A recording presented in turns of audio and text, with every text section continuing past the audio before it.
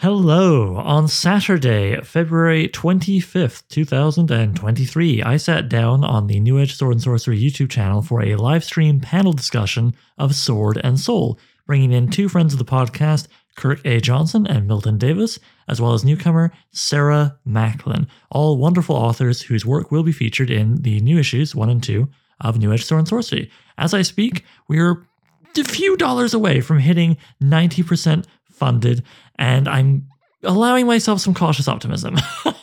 But yeah, so here's another bonus episode of me uploading just the audio of the discussion, which is in no way edited, but I think still quite enjoyable. While a smidge of material that we covered would be familiar for those who listened to the Kirk and Milton episodes, we covered a lot of other stuff that did not come up in those, and I think it was really, a good time. I'm going to want to do more of these panel discussions, I think, maybe for the podcast exclusively or live stream and podcast. Anyway, you don't need all those details. What you need to know is, if you're hearing this before 8 a.m. on Saturday, March 4th, and there is still time to back and share the Kickstarter campaign, thank you so much to those of you who have. And yeah, here's the discussion. Okay, and here we are, live with Kirk A. Johnson and Milton Davis. Sarah Macklin will be joining us soon. Yeah, hey, hello to anybody who's watching. I don't know if anybody's in yet, but we'll get started proper soon. Might as well begin on introductions while we're here. Milton, why don't you take a minute to introduce yourself to folks?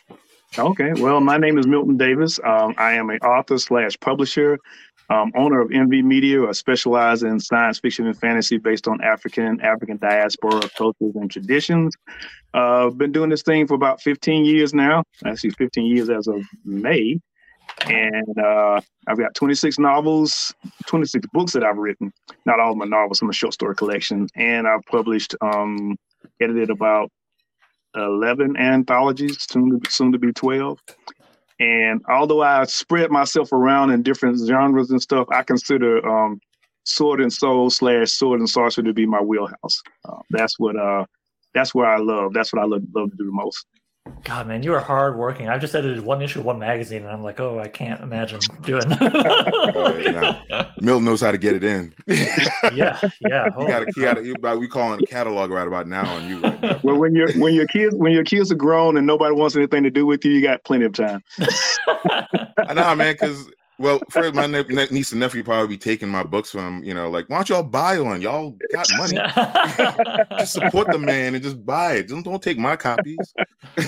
Speaking of Kirk, would you mind introducing yourself to folks? I am Kirk A. Johnson, the man behind Farfield Press. As you see, nice little cards out. Oh yeah, I thought you were just checking. Like I am Kirk. Love this logo. Yeah, no, I was drinking last night. I was drinking last night, not this book. But yeah, that's the logo. I've been recently. Started writing about 2005, 2004, 2005. We're really seriously getting into writing. Mm-hmm. I'm also, as Milton, playing in the wheelhouse of Sword and Soul and Sword and Sorcery, as well though as cosmic horror. So I really enjoy cosmic horror and all those other subgenres of horror, except for gore punk. I don't know what that's about. I can't get into it. Gore punk is just not my thing. So I've been in a game. Just released my first book last year called The Obanax. Yeah, I got a copy here for those watching as well as listening. Obanax, Another Tales of Heroes and Horrors. And while I'm showing off people's books, I might as well show off if I remember correctly, Kirk, please correct me if I'm wrong, this was your first short fiction publication, was in the Sword and Soul Anthology, published by Milton Davis, featuring his own writing, of course, and that of Charles Saunders, amongst many other distinguished individuals. Awesome experience. And here we go, Sarah. Hey, Sarah. Hey, Sarah. Hey. No, good timing. We just got through Kirk saying hello. Milton's introduced himself. So if I can just throw you into the deep end as soon as you arrive, would you mind introducing yourselves to people who have joined us? Yourself. Why do I keep pluralizing that? Anyway, so Sarah. Hello, everyone. I'm Sarah A. Macklin. I am the author of The Royal Heretic, Bride of the River God, as well as several short stories. My first writing love was Sword and Soul, even though I didn't realize I was writing it. And I'm just an all-around fantasy girl, comic geek, comic maker, and artist. Awesome. Now I have physical copies of the other guys' books. I was flashing. I don't have a physical copy of yours. Kevin, will this work? Can you put up the cover of Sarah's book, The Royal Heretic, on the screen? Or will we accidentally make the whole call blow up? I don't know. Let's see what's happening here. Oh, no, well, we see Kevin. Yeah, let me give this a quick check, see if I can do this. So. Sorry, everybody. This is one of our very first live streams. We're still figuring out the nuts and bolts of it. Oh, no, boy. Not. Hey, Kevin. Here you go. The Royal Heretic. Milton has a copy. All right, here we're just. There we go. You know what? Never mind. Everybody look at Milton's screen there. Thank you, Milton. Sorry, I don't have a visual copy, so I messed up. Sorry, I don't have a Kindle with me. Royal Heretic. There we go.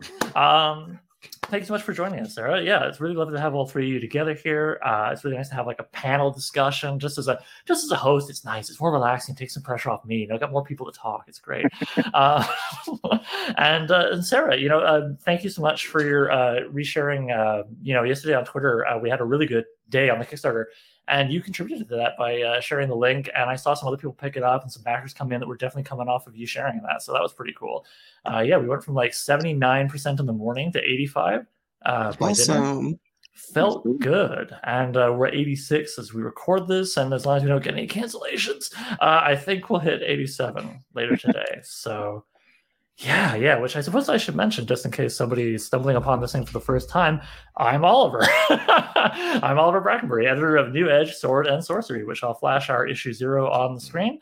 A new magazine, which currently, as you can guess from what I was saying a second ago, is running a Kickstarter live now until 8 a.m. Saturday, March 4th, at which point I will relax and cheer or cry. We'll find out. But I think I'll be cheering. I'm feeling pretty good after yesterday. But yeah, we'll be doing that to fund 2 more issues, which will feature new original fiction by Kirk A. Johnson and Sarah Macklin, as well as what I assume, based on this track record, will be an excellent piece of nonfiction by Milton Davis, profiling the father of Sword and Soul, who his book I've got handy here is his most famous one, Charles Saunders, his book Amaro, which I think it's fair to say the whole panel here, myself included, strongly recommend people check out. Yes. Yep, absolutely. definitely. Absolutely. So yeah. So I got a whole bunch of questions, but if you guys think of something you just want to riff, throw it out there. I won't mind. I think we'll start with you, Sarah, if it's okay. I'm going to go even a little broader than Sword and Soul and just say Sword and Sorcery in general. What qualities of it draw you as a reader and a writer? What pulled you in? You said with Sword and Sorcery in general? Yeah, just the whole thing. It can be Sword and Soul more specifically if you want, but I mean, just the whole last thing. Well, Sword and Sorcery is what I grew up reading.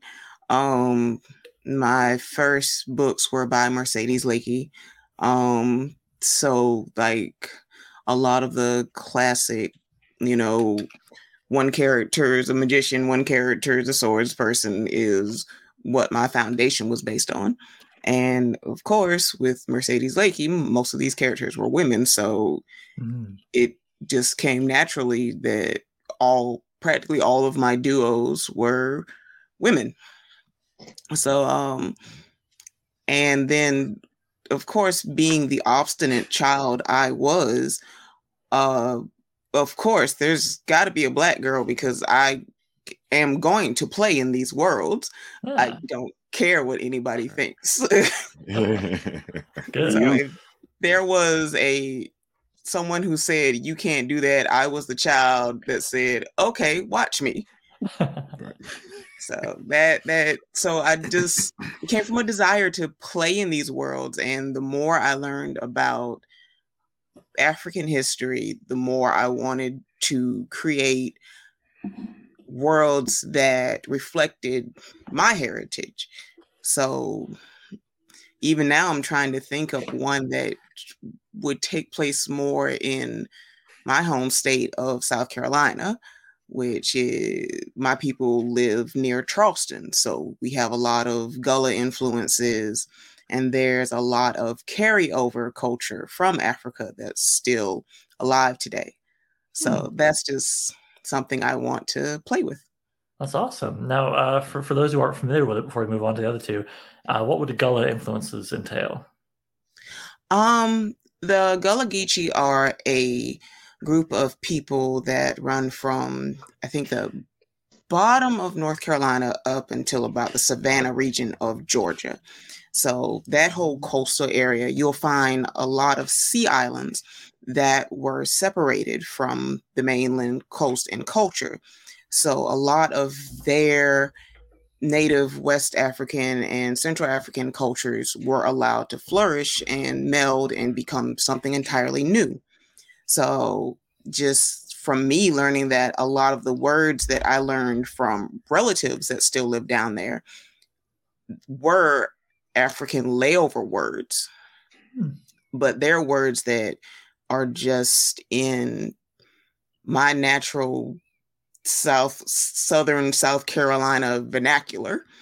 So like a lot of the dishes that you hear about from Charleston, like shrimp and grits and red rice and the red beans and rice and dishes like that, are adaptations of native West African and Central African foods. So it's an entirely separate culture that has thrived and unfortunately is a little bit endangered today because of, well, the southern version of gentrification. So hopefully more people will pick it up and embrace their roots so it can continue on. Well, I mean, I would be interested certainly to read a story that you would weave that into, and even for the specifics that you've described, but also broadly, I think food doesn't get covered a lot in Sword and Sorcery. You run into that more like epic high fantasy stuff, people aping hobbits, talking about food endlessly, or maybe more YA stuff, kind of like Redwall and those books, endless descriptions of feasts.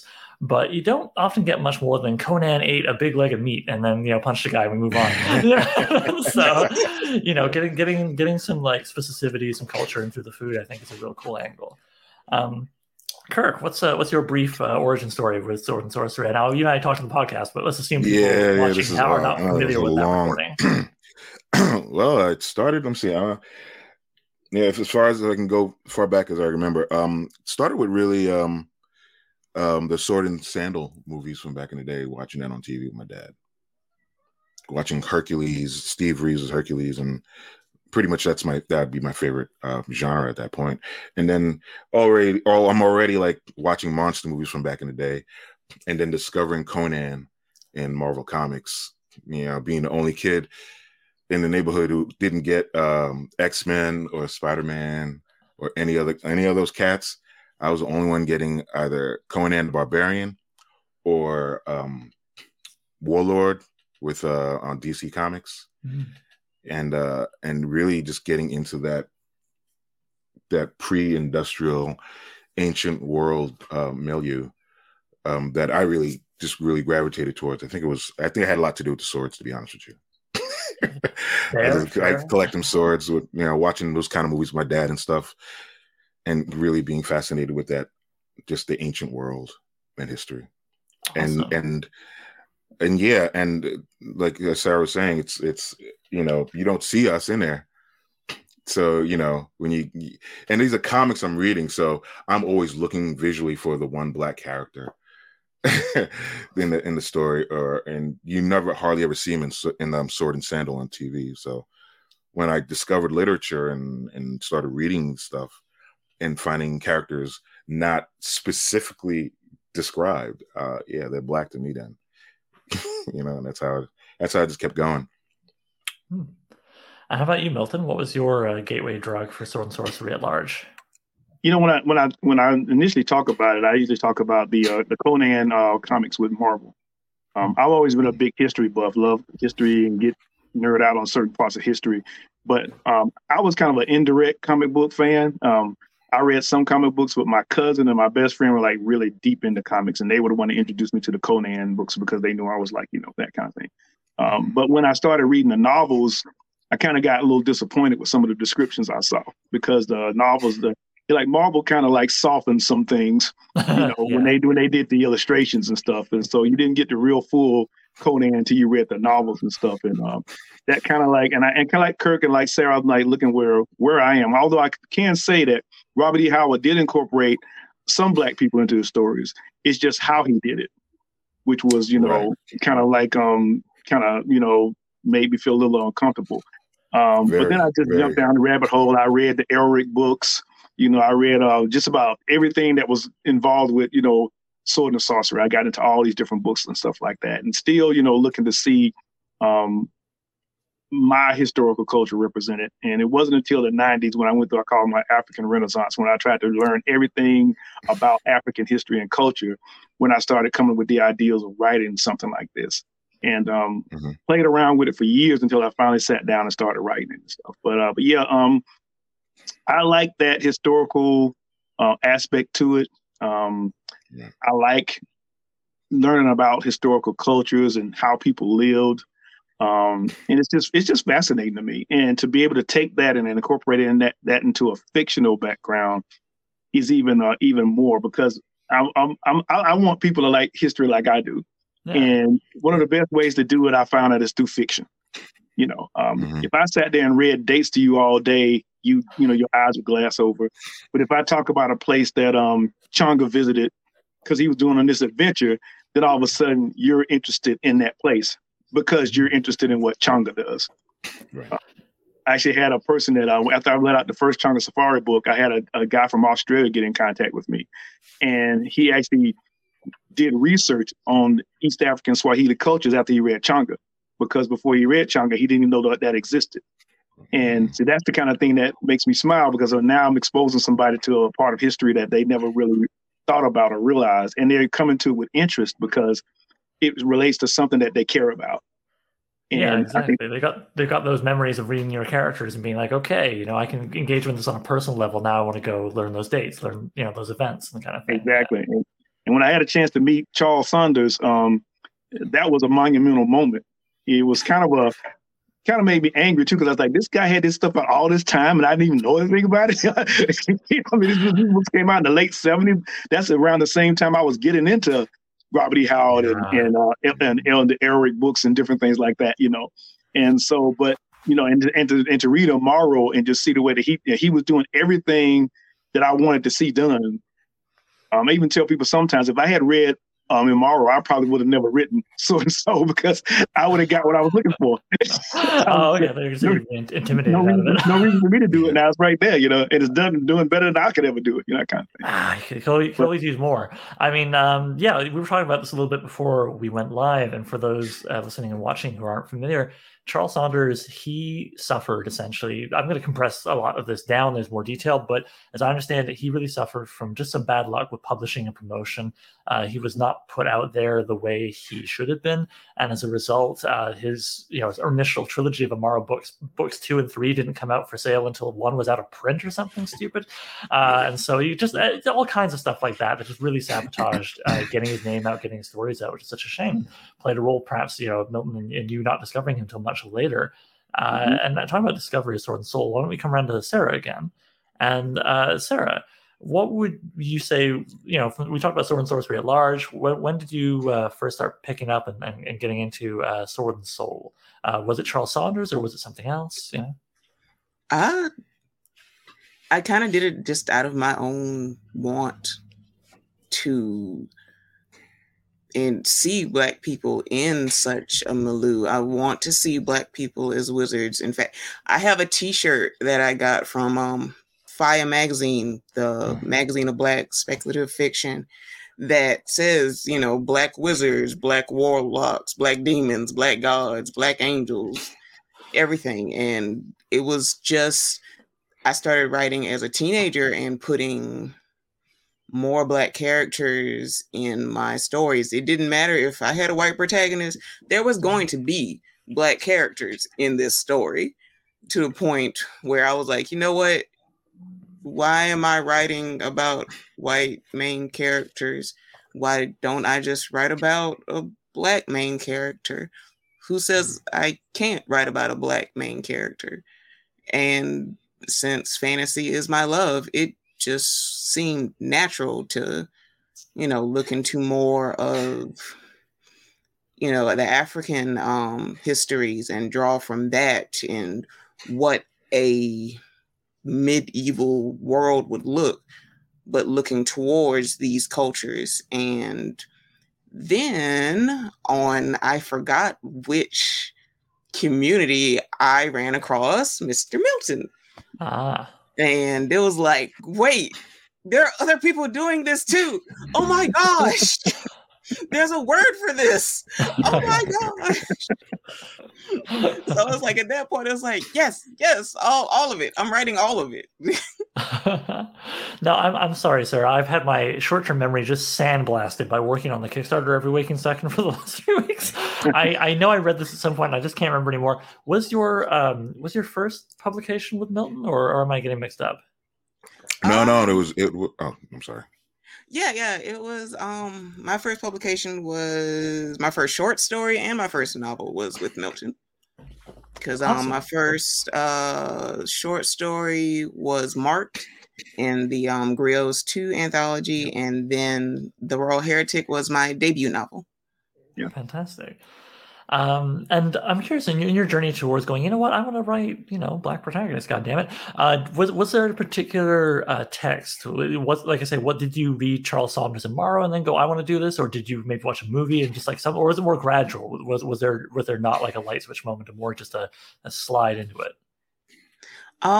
It wasn't, because let's see. Well, my first characters I attempted to write in Sword and Sorcery was basically a self-insert of me and my best friend from 6th grade. Just, Awesome.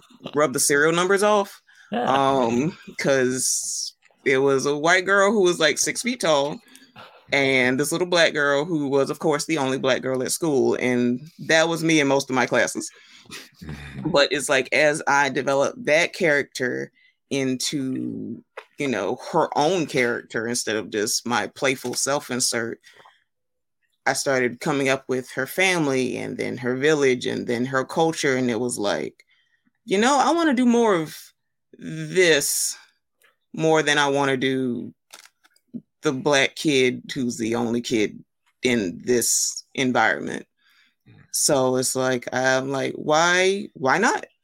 Yeah. It's like this, I'm more interested in writing this than what I've always read. Mm-hmm. So it's like, and then it's like, where are all the black protagonists? Where are all the black women with magic?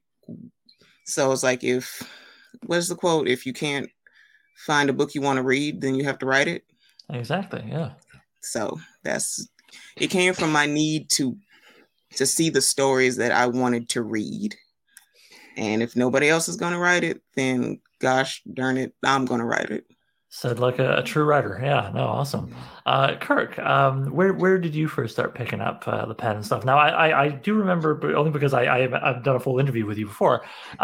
You also found your first short fiction publication with Milton in Griot 1, right? Right. Which was, thank you so very much, Milton, for that. Always. I in college, I was in terms of writing, I was taking screenwriting classes in college. So I would write, short films and stuff with weird shit happening to my character in Brooklyn. So I didn't really pick up like writing Sword and Sorcery, Sword and Soul until I read Charles Saunders. So, when I picked up Amaru and I started, actually it was watching, it was, I can't get it. I'm trying to remember the name of this website. I think it was on DodgeNet, and shit, man, it was like Heroes of Dark Fantasy or something like that nature. And the guy had a nice pages list of Sword and Sorcery heroes. So they had one that I already know. You already know Conan, and I already know Fafhrd and the Grey Mouser. Yeah. And then I saw like Amaru down there, and I was like, and I knew Kane. I was like, oh, Amaru, I never heard of that one. So when I clicked it and I saw this big page of this brother with a turban and a sword and everything, and I was like, holy shit, this is real. My bad, so I didn't mean to curse, but I mean, like, that just blew me away. And I had to find out more what was going on, doing the research, going in, and that's when I really started like picking up the pen and said, I can actually be a part of this. You know what I mean? Because I had that dry spell in high school. In high school, got a dry spell where it was partying, women, the teenage stuff. Yeah.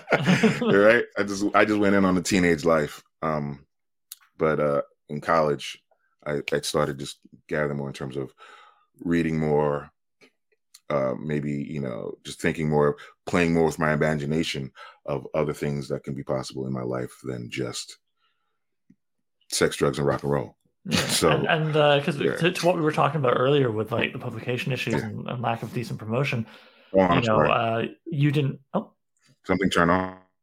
Oh, sorry, man. I can hear you fine. Can you hear me? Yeah. No. All right. I think audio came on. Oh, okay. Sorry, man. We had a hiccup there, I guess. But yeah, what I was going to say was, okay. Amaro was out and around in the early '80s, but you didn't find him until the 2000s, right? Yeah. It's like in the 2000s, and I went on Amazon and bought I want to say I bought the first book, read it, and then I bought the second one. I remember the second one also being for sale, so I got that as well. And then I bought another copy of them. So I have like 2 copies of each of the original stories, Nice. really books. One 3 of them in plastic, and the other one is out. Yeah. Those are very important. Those are so important in terms of just, I imagine what I'm going through, there's somebody else going through it. Yeah. And seeing this opened me up to the idea of not, there's spaces that you can be a part of. You know what I mean? What you love, your passion, what you found so interesting and engaging, you're not, you don't see yourself represented in them. Right. And then when you do see yourself represented in them, that was like a light bulb, like, oh shit. Oh, I can actually be in this really, really. I can I can create in here. I don't have to use it as, throwaway entertainment. It's no longer throwaway entertainment. That's what I mean. Now it's like I can be a fan of something. Yeah. I can really get into this. And that was Charles Saunders. I'm so sad I didn't get a chance to ever really meet him or chat with him. Yeah. And I know there's a lot of work being done by various parties trying to figure out the rights situation to his work so they can be collected and published again. But we'll see what happens there. I think we're all rooting for it, that's for sure. I'm rooting for a hardcover for his book. So yeah. And also maybe collect some of the harder to find stories, like the Desoye tales that were in the Amazon and the Sword and Sorceress collection, stuff like that, right? Like the stories maybe were a little harder to track down. Or there's like a there's an anthology. But is it in print? Yeah. Oh, okay. My mistake. Pardon me. No, right, right. I think I remember because I have it. Oh no, it exists, but I just thought maybe like a lot of the other stuff that Saunders did, the rights have kind of lapsed and it's harder to get a copy. Oh, I'm sorry. Around secondhand. Yeah. So I'm saying I want new collective publications. But Milton, you did have the good fortune to meet and work with Charles. Where was why don't we kind of blend 2 questions here? Where was your beginnings of writing your own Sword and Soul tales? And was it reading Charles, or was it later getting to work with Charles? Or was it nothing to do with Charles at all? Where was the beginning of that for you? Well, I began attempting to write Sword and Soul back in the 90s. That was the same time I was going through my my African history renaissance, and it was actually a historical fiction novel that sparked me. It was a book called Segu by Maurice Condé, and it was basically a historical fictional book based on a family in Africa. If you hadn't asked, if I hadn't talked about it, I could have talked about the particular tribe of people that would come. But it was basically talking about pardon? The Bamana. Yeah, the Bamana. The Bambara. And it was Bamana. It was talking about this family and what they were going through during the early 19th century. All these different influences, from the Europeans, from different African tribes, and each person in the family kind of represented something that was happening during that time. It was the first time I ever read any type of fiction based on African culture and history, and that just blew me away. And it was like, I said, this is what I want to do. This is what the kind of writing I want to write. And that's around the time where I actually started with the idea of writing Meji, my first novel. That's when I started doing the research for Meji. And that took forever because I had a lot of start and stops. There were people I was working with from an artistic standpoint that were there and disappeared and all kind of stuff like that. And it wasn't until 2005 where I really sat down and got serious about doing all this. And it's funny because that's around the same time that I met Charles. I had been researching because something was telling me there's somebody else that has had to have done this before. I'm not one of those people that feels like, especially when it comes to stuff with Black creativity, is that there's one person that just hadn't done it yet. My thing is more there are people that have been trying to do it, but because of the powers that be and the gatekeepers, they've been prevented from doing it. Mm-hmm. And so I kept saying somebody had to do this before, just too much information out of it. And around the time that Nightshade decided to re-release the Amaro books, that's when Charles started popping up everywhere. And I tried to get in contact with Nightshade, say, hey, I'm kind of naive about the business. I thought I just talked to somebody and say, hey, I want to get in contact with this writer, and they would actually give me their information. I thought it was that simple. Oh man, I wish it was that easy. Somebody but of course, until I heard nothing from Nightshade. But then when Nightshade decided to drop the books, a friend of mine, that we call Urias, he announced in this forum I was in that he would be picking up the publishing of the Amaro books. And I was like, oh man, him and I were pretty good friends. I said, man, you actually know Charles Saunders? He's like, yeah, man. I said, well, can you get me in contact with him? And so, he talked to Charles and we exchanged a couple of emails. And at the time I was working on Meji and I finally finished Meji. So I asked him if he would take a look at it, expecting him to say no, but he said yes. And then he read it. And then I found out that he liked it. And so at that point, that's kind of how our relationship started. And it was from that relationship that most of all of my stories, novels from that time point came from. Griots was actually a result of a discussion that he and I had about other authors that were probably trying to do the same thing that we were doing, publish, African-based sword and sorcery stuff, but they weren't getting the opportunity. And that's why we created that anthology. That actually was my first anthology. And that's the anthology that Kirk was in. And we got people who had never written Sword and Soul and were giving it a shot, people who had written stories 20, 30 years ago and had tried to get them published but couldn't. And now here was a venue for them to do that. And we had a variety of stories, of main characters. But then the second anthology, we decided, hey, let's do one that focused on Black women as main characters, because at the time, the only Black woman that had a sword that was in sword and sorcery was DeSoye. And Charles had created that character as well for the Amazon anthology. He had been approached saying, look, can you create a character? He said, look, yeah, I can. So that's what he created DeSoye for. And that's when I had the chance to publish Sarah.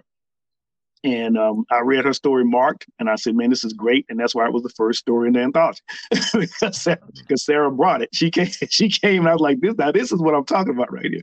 And so everything that we did together was based on trying to expose more people to Sword and Soul. The Sword and Soul moniker was something that he came up with when he was in an interview one time.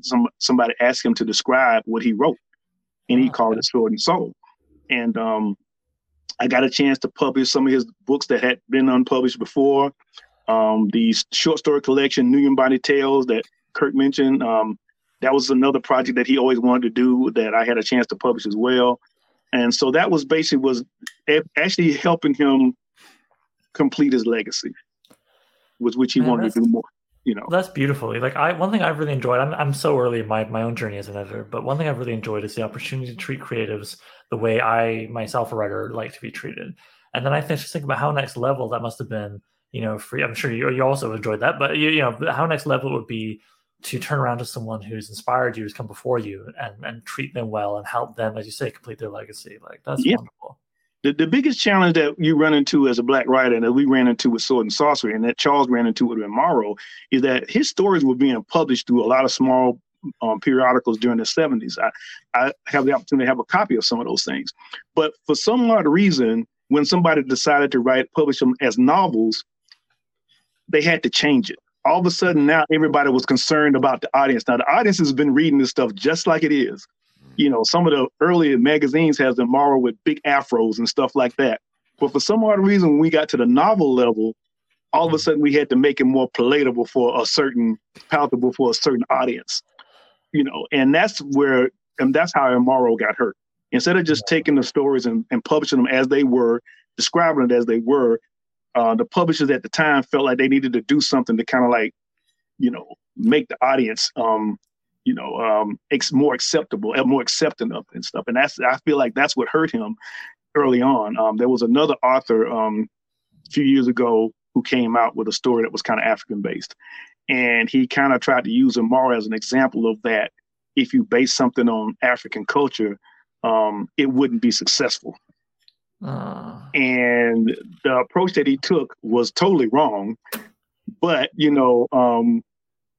I didn't want to get into a debate about it. But at the same time, I could tell that, so you can't really base things that happen in publishing, the success or failure of something, because something wasn't good or because the audience didn't accept it. It was a lot of times it has something to approach, but that's a different subject. But another thing that I wanted to touch on was on when Sarah was talking about her journey, and she mentioned something that I think a lot of Black creatives go through, is that, you write and you create based on what you see. And it's interesting that sometimes us as Black creators, when we start to create something, we create stuff with a white main character, because that's what we're used to seeing. Yeah. I know a lot of Black artists did the same thing. I had one Black artist friend of mine that said when he decided to get into artwork, he had to learn how to draw Black people, because everything that he did was based on the white characters that he saw. And even my first story, the story that eventually became Changa Safari, started out as Changa not being the main character. Really? There was another main character, because I was basing it off this, I can't remember the name of the Conan story. It's the one Conan story where this boy and his dog are like fighting the pigs, and Conan just kind of shows up in the middle of the story. And I like the way the fact that in this story, Conan wasn't the main character. He was just like one of the secondary characters. And so I said, I want to write something like that. And so I started like that. And then all of a sudden I was like, wait a minute, why am I making this character, the character that looks like me, the secondary character? And so I said, let's switch this bad boy around. and that's the story that eventually became Changa Safari, just switching it around like that.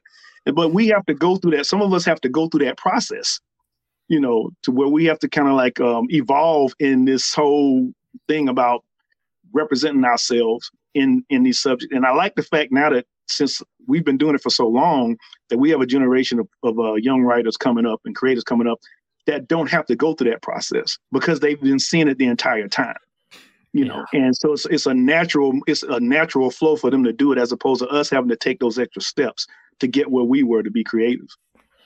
That too must be very gratifying. Also, for people like me who had their memory kind of tweaked, I was like, "What Conan story was that?" It was Beyond the Black River. Yeah, that's it. That's the one. I remember that. That was probably my favorite Conan story. Because of the way it was told. Western feel to it, It does. Like on the frontier, the pics of big, all that kind of thing. And I love that dog too. I mean, any story with a good dog in it. All right. Well, we've been talking a lot about the broad strokes of all the reasons one would want to have stories rooted in secondary worlds or primary or our own, to do more with various forms of Black and African culture, not just Western or medieval. Why don't we get more specific? Sarah, let's start with you. Now, you talked a little bit about the Gullah thing. Maybe if you want to go deeper on that or talk about something else, but what would be just something fun that, in your research, or in your lived experience you want to bring into the writing that you think is particularly interesting, some cool historical facts, some neat cultural thing? What is a specific thing that you think is pretty neat that you have seen in Sword and Soul or want to bring into Sword and Soul? Ooh, that's a tough one. We can circle back if you want. Give you some time. Yeah, come back to me. All right. You think about that. Kirk, you're up. Nah, see that? When she said that, and I was like thinking, oh, that's a really, really hard one. And she was like, hey, come back to me. I was like, oh, no. Well, you know what? We can go to the history nerd. Kirk, we'll give you a breather too. Okay, we'll go around. We'll hit up. No. I know he's ready. No, I'll take it. Okay. You go first. So wait, tell me the question again. So yeah, this could be from the open acts. It could be from anything. But what is a particularly specific thing that you've come across either in someone else's work or some of your own research that's gone into your stuff, or maybe yet to go into your stuff, to do with African Black culture that you think is a particularly cool piece of like history or culture or both to weave into a Sword and Soul tale? Because we've been talking kind of broadly, right? So like what's specific, like thing or element or group or people or what? Yeah. Two things. Food, music. Realizing how ethnically diverse Africa really is, and how there's like over 100 languages on the continent, over 100, and that blew my mind. Just the dearth of languages really that they have that's on the continent is astounding. Some of them we don't even, some linguists can't even figure out yet. That's how, that and secret societies. Secret societies. I know if I remember correctly, I know the Leopard Society that they have in, I want to say, Nigeria and Ghana. And the rituals that they go through. I'm talking broad too. I mean, to be honest, it's this. My head is so full of them. There's so many different things about the continent. Yeah, but no, that's a great place. I mean, secret societies. How sword and sorcery is that? Yeah. Fun fact: Nubia has the most pyramids. Oh, nice. The most pyramids are in Nubia in Sudan. Those are as burial as tombs. As tombs. They're the most, and that's, and yeah, come back to me, man. There's so many. I got so many jiggling in my head right about now. No, it's all good. I mean, like I said, the secret societies are great. That's something I would love to learn more about. I have a very surface level understanding of some research I did for something I didn't end up writing. But yeah, the Leopard Society. You're right. Yeah, Nigeria. Metallurgy. Yeah. After there's I don't want to say sub-Saharan. I hate that term, but I want to lower the Sahel and south of the Sahel, developing their own, developing iron smelting without having going through the step of learning how to use bronze. Oh, I didn't know that. So go from Stone Age straight into the Iron Age. And that's below the Sahel. It's south of the Sahel. So north, you have this, Egypt went through a Bronze Age, and Sudan. The Nok culture in Nigeria went through an Iron Age. So that's also cool. Yeah. Yeah, no, dude. And iron and iron by itself is not good for making weapons. No, you got to alloy it, right? Yeah, you gotta add charcoal. You gotta add carbon to it, and make it steel because it chips at the edges and stuff. So that was a cool part too. Oh wow! Oh, cheers. No, man, you got it. All right, I'll take you off the hot seat, Milton. Right. I know you're ready for this. Any number of things just from like one Changa book, I'm sure. But what would you what would you like to share? I think I'm with Kurt on the fact that just the diversity of the cultures in Africa was one of the things that I wanted to kind of highlight, which is what I did in my first book, Meji. I based each culture in Meji on a different culture in Africa. And I wanted to show that diversity in those cultures. And I brought cultures that in close proximity to each other that wouldn't have been like that on the African continent. Like the Sesu were based on the Zulu, and I had them connecting with cultures that were based on like West African cultures, like the Yoruba and different things like that. So being able to play with that was and it was fun to me. And again, exposing people to that. Right now, my biggest focus, which I've been teasing people with forever, is that I'm really into the kingdom of Makuria. Makuria developed in the region of Nubia. It was a Christian nation. Was the first, actually one of the first kingdoms to actually defeat the Islamic movement across North Africa. They did it twice and ended up developing what they call a peace treaty called a BAC, which was one of the longest peace treaties in the world, lasted for like 700 years. And just being able to write about that culture and bring some eyes on it.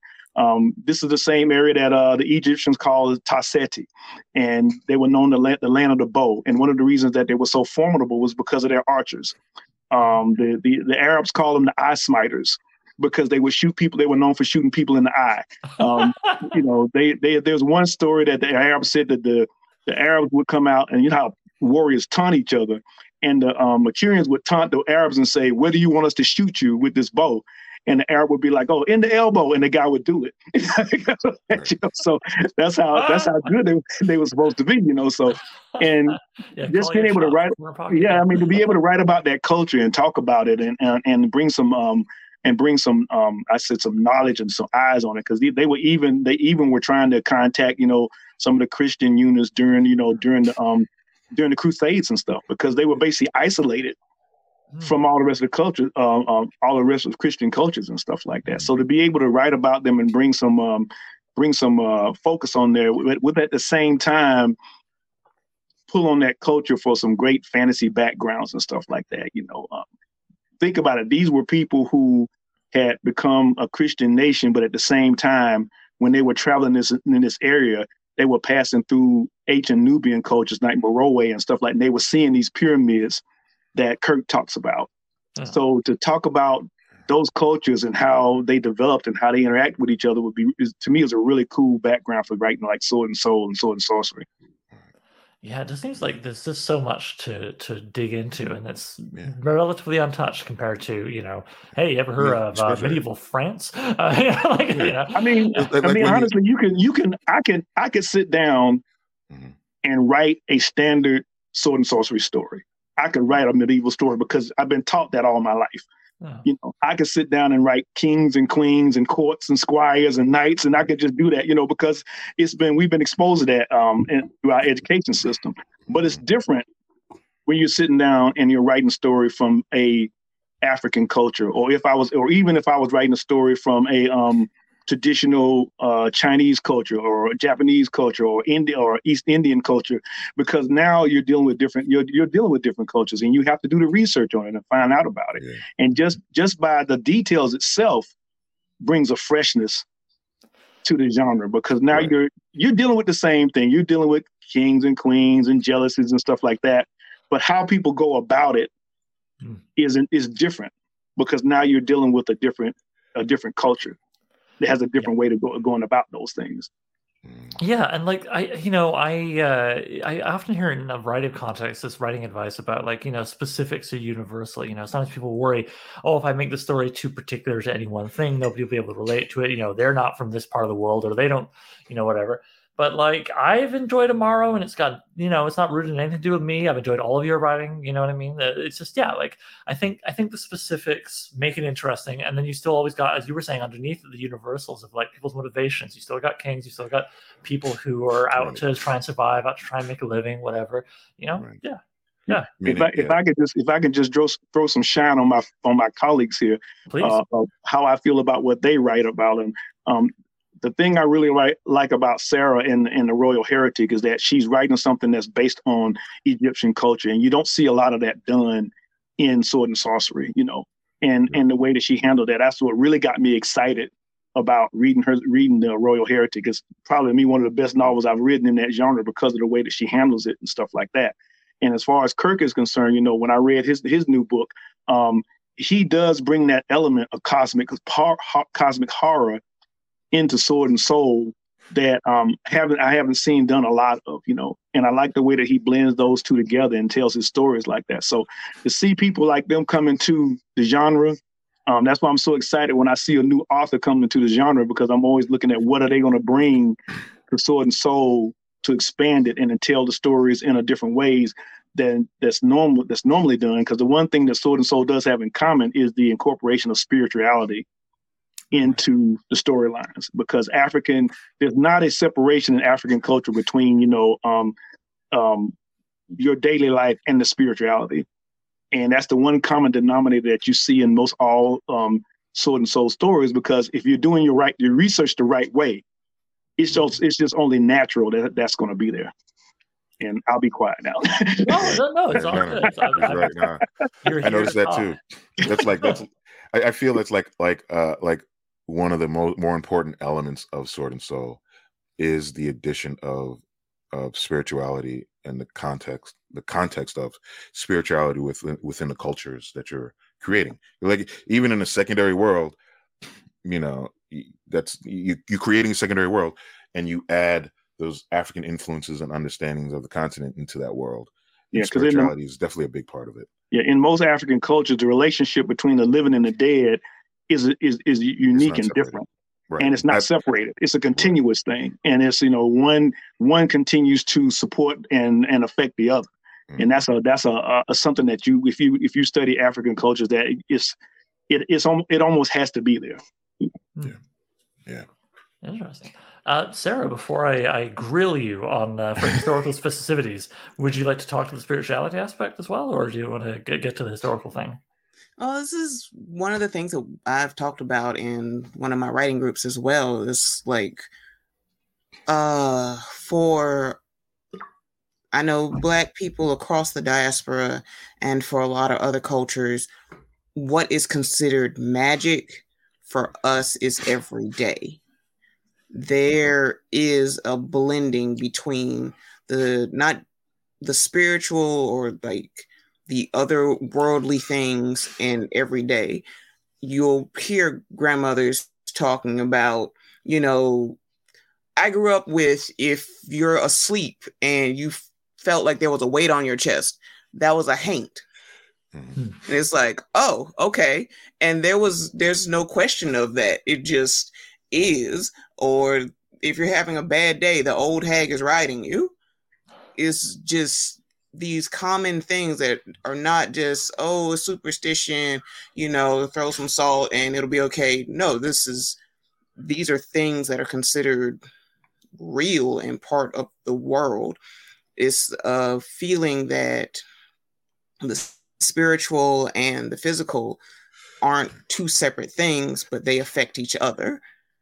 So it's like, I have a book and it's behind me on the shelf and I can't remember where it is, but talking about how African American Christianity naturally incorporated a lot of the rituals and so on from their African ancestors, and how we worship is a direct reflection upon all the different cultures that were suddenly mashed together into one people, and how there's a lot of honest paganism in our worship beliefs and practices, and things that you can see the direct correlations.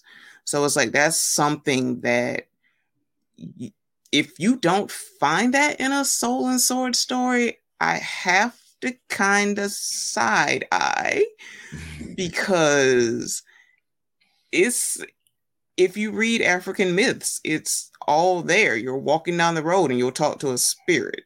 Right. I have stories that someone was walking down the road and they talked to an angel. So it's like, it's one of those things that's just part and parcel with the genre.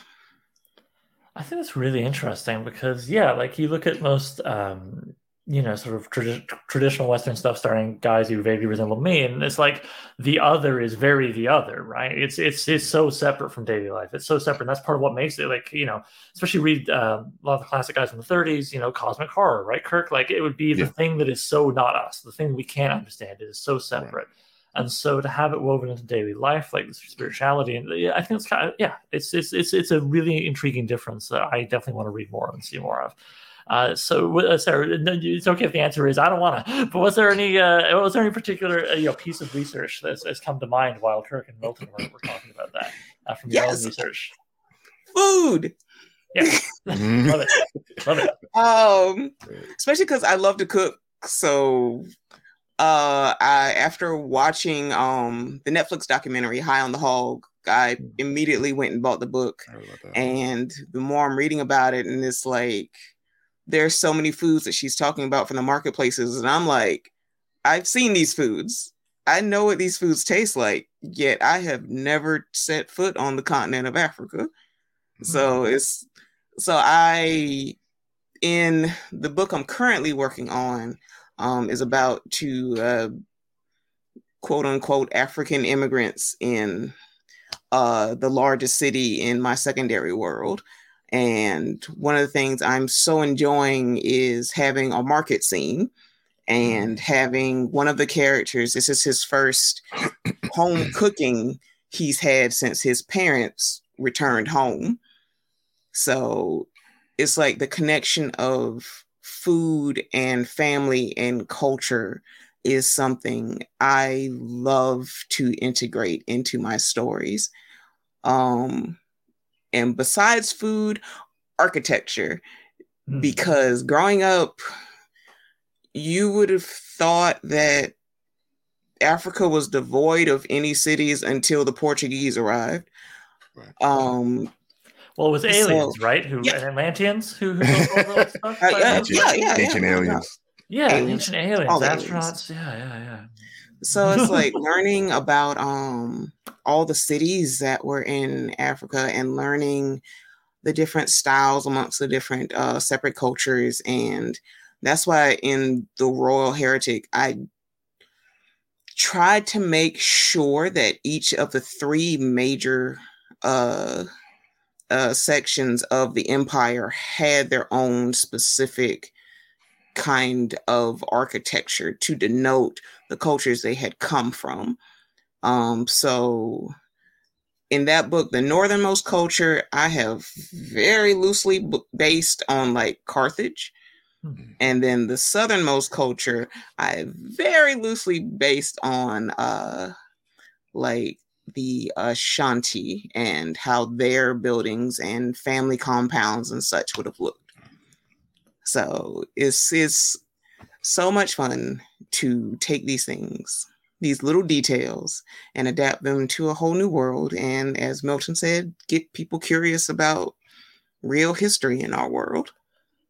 I very much appreciate and empathize with you saying very loosely based on, because the history nerds, right? They'll come for you. Milton and I talk about this a bit. That's why I write fantasy and not historical fiction.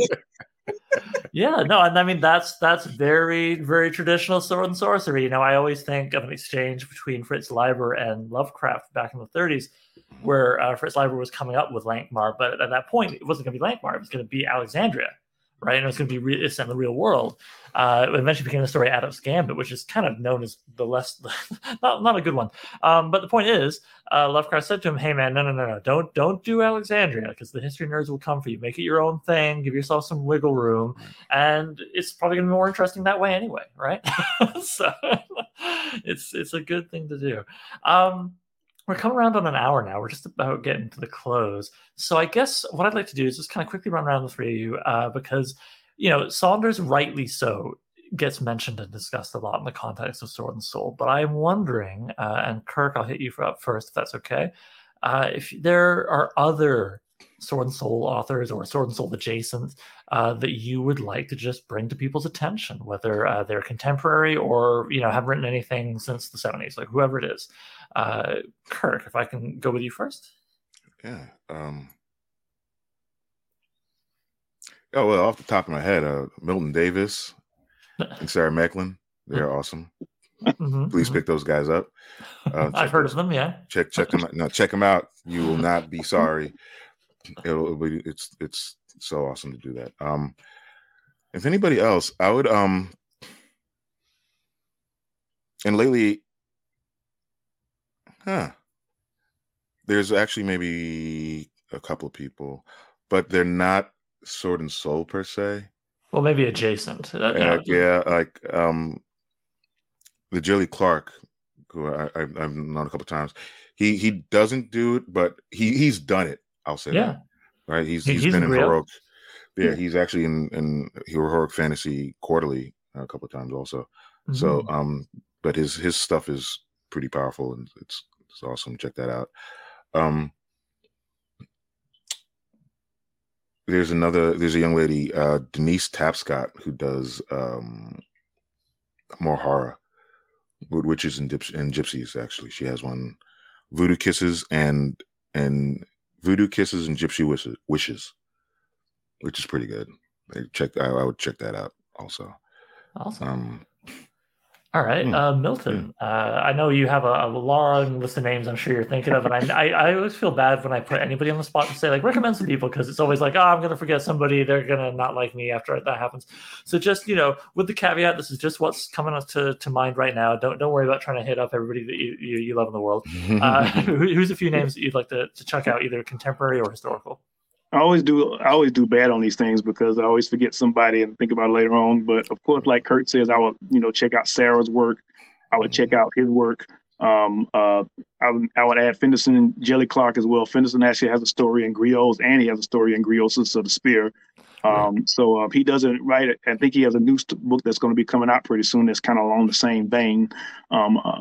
There's also Balogun Ojetade, who have a story about Once Upon a Time in Africa. Balogun is unique because not only is he a Yoruba priest, he's also an African martial artist. So you get details in his stories that you wouldn't normally get in some of our other stories because he's coming, I would say, probably closer to the culture, that type of thing. You had a wave of new people coming out a few years ago I don't know if you would really say they were sword and soul, but they had used African culture as their background. Tony Aniyeme's books. One that I really like is I think his name is Edwin Winter, Rage of Dragons. That's an excellent series. His stuff is actually based on Xhosa culture. And the story is, it incorporates dragons because everybody likes dragons, but the details of his stories are really great. I love his stories. I read he has 2 books out right now and that I've read, and they're like relentless, action-filled stories and there's so many individual authors that we have in griots. That the thing right now is that I'm looking for authors that are being more consistent, as far as publishing books in the genre. There are people that jump in and out. David Anthony Durham had his Acacia series, which was I would say probably more Eurocentric, but it is based on African culture as well. So there's a bunch of people that I know whose names I'm forgetting right now that yell at me. A lot of it has actually been done in comic books. Peter Daniel has a character named Cheoma, and his stuff was, if it was written novel wise, I would consider it sword and soul. I mean, I do consider it from a graphic novel standpoint. Again, based from African culture and traditions and stuff like that. So it's a lot of people. It's a pretty good amount of people out there doing it, but we always need more. We always welcome more. Yeah, make more people aware of it. Sarah, who would you like to give a shout out here? Y'all stole all my names. That's the problem with going last with this question. Sorry. It's like a lot of the unfortunately, a lot of the names I would think of naturally, they are genre hoppers like I am. So while they have done sword and soul in the past, they are not currently doing it as far as I know. But one I can think of off the top of my head, Devon Sanders, right. Excuse me. Yeah. He has a novella, She Who Hears All Whispers. Hold up. I got it right here. There you go. Okay. Oh, nice. Right. I love his stuff. It's truly from the heart. He knows how to hit you in the chest. P. Jelly Clark knows how to kick you in the chest. Those are my favorite writers. Yeah. Of course, Milton, who is the godfather of Sword and Soul.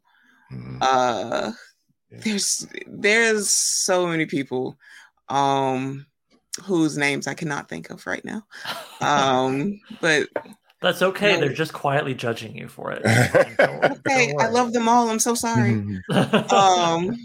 But if you want to collect writers, definitely go through Griots and Griots 2, because all of those stories are incredible. And if you have never read Sword and Soul before, that will give you the best introduction that you can get into the genre. Yeah. Yeah, and take it from an editor who did just that. Sarah is 100% correct. I read Kirk's story in Grio 1, and then I checked out the OpenOx, and I was like, man, he's working on his craft. I can see some, some real quality improvement here. And I reached out, and here we are. So there you go. Yeah, in action.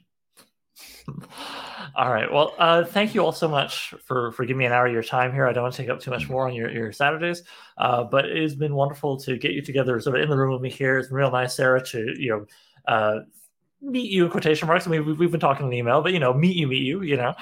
As before we get to work together. I'm gonna go out there. I'm gonna be comfortable enough to say we will get to work together. It will fun, positive thinking. Yes. We're 86% last I looked. Maybe it went up while we've been talking, because that's always great, right? When you go have a shower, you come back, and the Kickstarter goes up some more. Yep. And yeah, just go around the table. Quick reminder for anybody, this is their first exposure to this whole thing. Kirk is going to have a new story. It's going to be kind of spear and fang, more like prehistoric era, right? Sword and Soul. And if the title does not change, maybe it will. But for now, it's called Carnivora. We've got a small sample of it on the Kickstarter. You guys can check that out as a latest update. Milton will be doing a historical profile on Charles Saunders. You can get to learn about him in more detail than some of the stuff we just touched upon today. And Sarah will have a new work of short fiction, TBD. We haven't discussed it yet in terms of title and subject matter, but I wouldn't have asked Sarah on board if I didn't think it'd be great. So, I hope... Stop it, Oliver. I know that people are going to get to read these issues and going to get to see you guys in it. And I just can't wait. I can't wait to work with you all in the editorial process, which I really enjoy. I love discussing story, going through crafting even narrative and nonfiction, it's going to be great. So I've got nothing else. Sorry. I'm so fried from the last few weeks, guys. I'm so sorry. I keep trying to you're good. You've been on the podcast. You know that I know how to close these things normally. I'm just looking at you all and be like, at some point, Oliver, you stop talking and the thing ends. That's how it works. And I can't end it. So thank you all. I'm just going to say that. And thanks to everybody watching and listening. You know what? Actually, I'm just going to throw it quick to the chat just in case. Anybody watching, I feel like we've been pretty thorough, but do you have questions to ask the panel? Kevin can throw the question up on the screen so people can see it and we can all talk. Or it can be like my grade 11 English class when the teacher would say that and everybody just stares at the front. Because that's fair. Maybe you all feel like you've heard everything and you're good. Right. Because we've been thorough. We've been really thorough. I appreciate that from you guys. I think so. Yeah, okay. All right. So nobody's got any questions today. Whatever. If they throw them up late in the chat, we can come back to it in the comments or whatever. So yeah, if you're seeing this as a recording later, throw questions in the comments and I'll see what we can do to address them.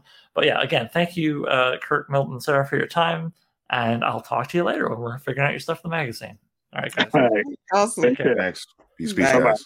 All right.